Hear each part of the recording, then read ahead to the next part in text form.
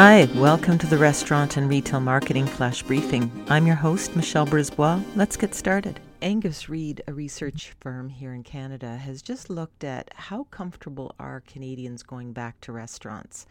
And about 52% of Canadians intend to avoid restaurants for the foreseeable future. Many Canadians are expecting a second wave, and they're planning to wait that out or wait till there's a vaccine. But it has some interesting demographics around how Canadians have continued to support local restaurants. They've continued to do the takeout, and younger people, over 81% of younger people have in fact continued to eat at restaurants with takeout through the whole time. So there's your tribe if you're trying to get people back into your operation.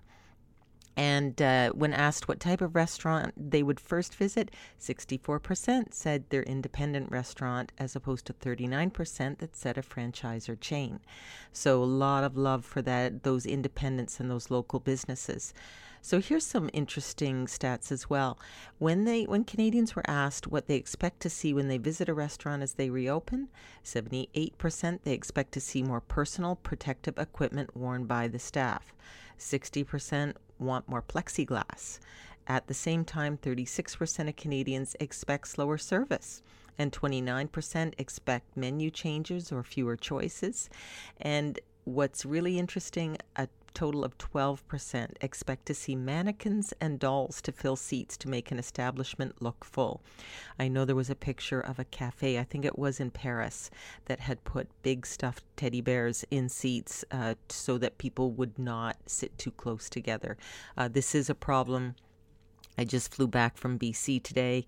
I've been away for the last few days, and the seats were empty between us, but that is going to change as of tomorrow. So social distancing, physical distancing continues to be our best way to fight this virus, and do whatever you can to make that happen.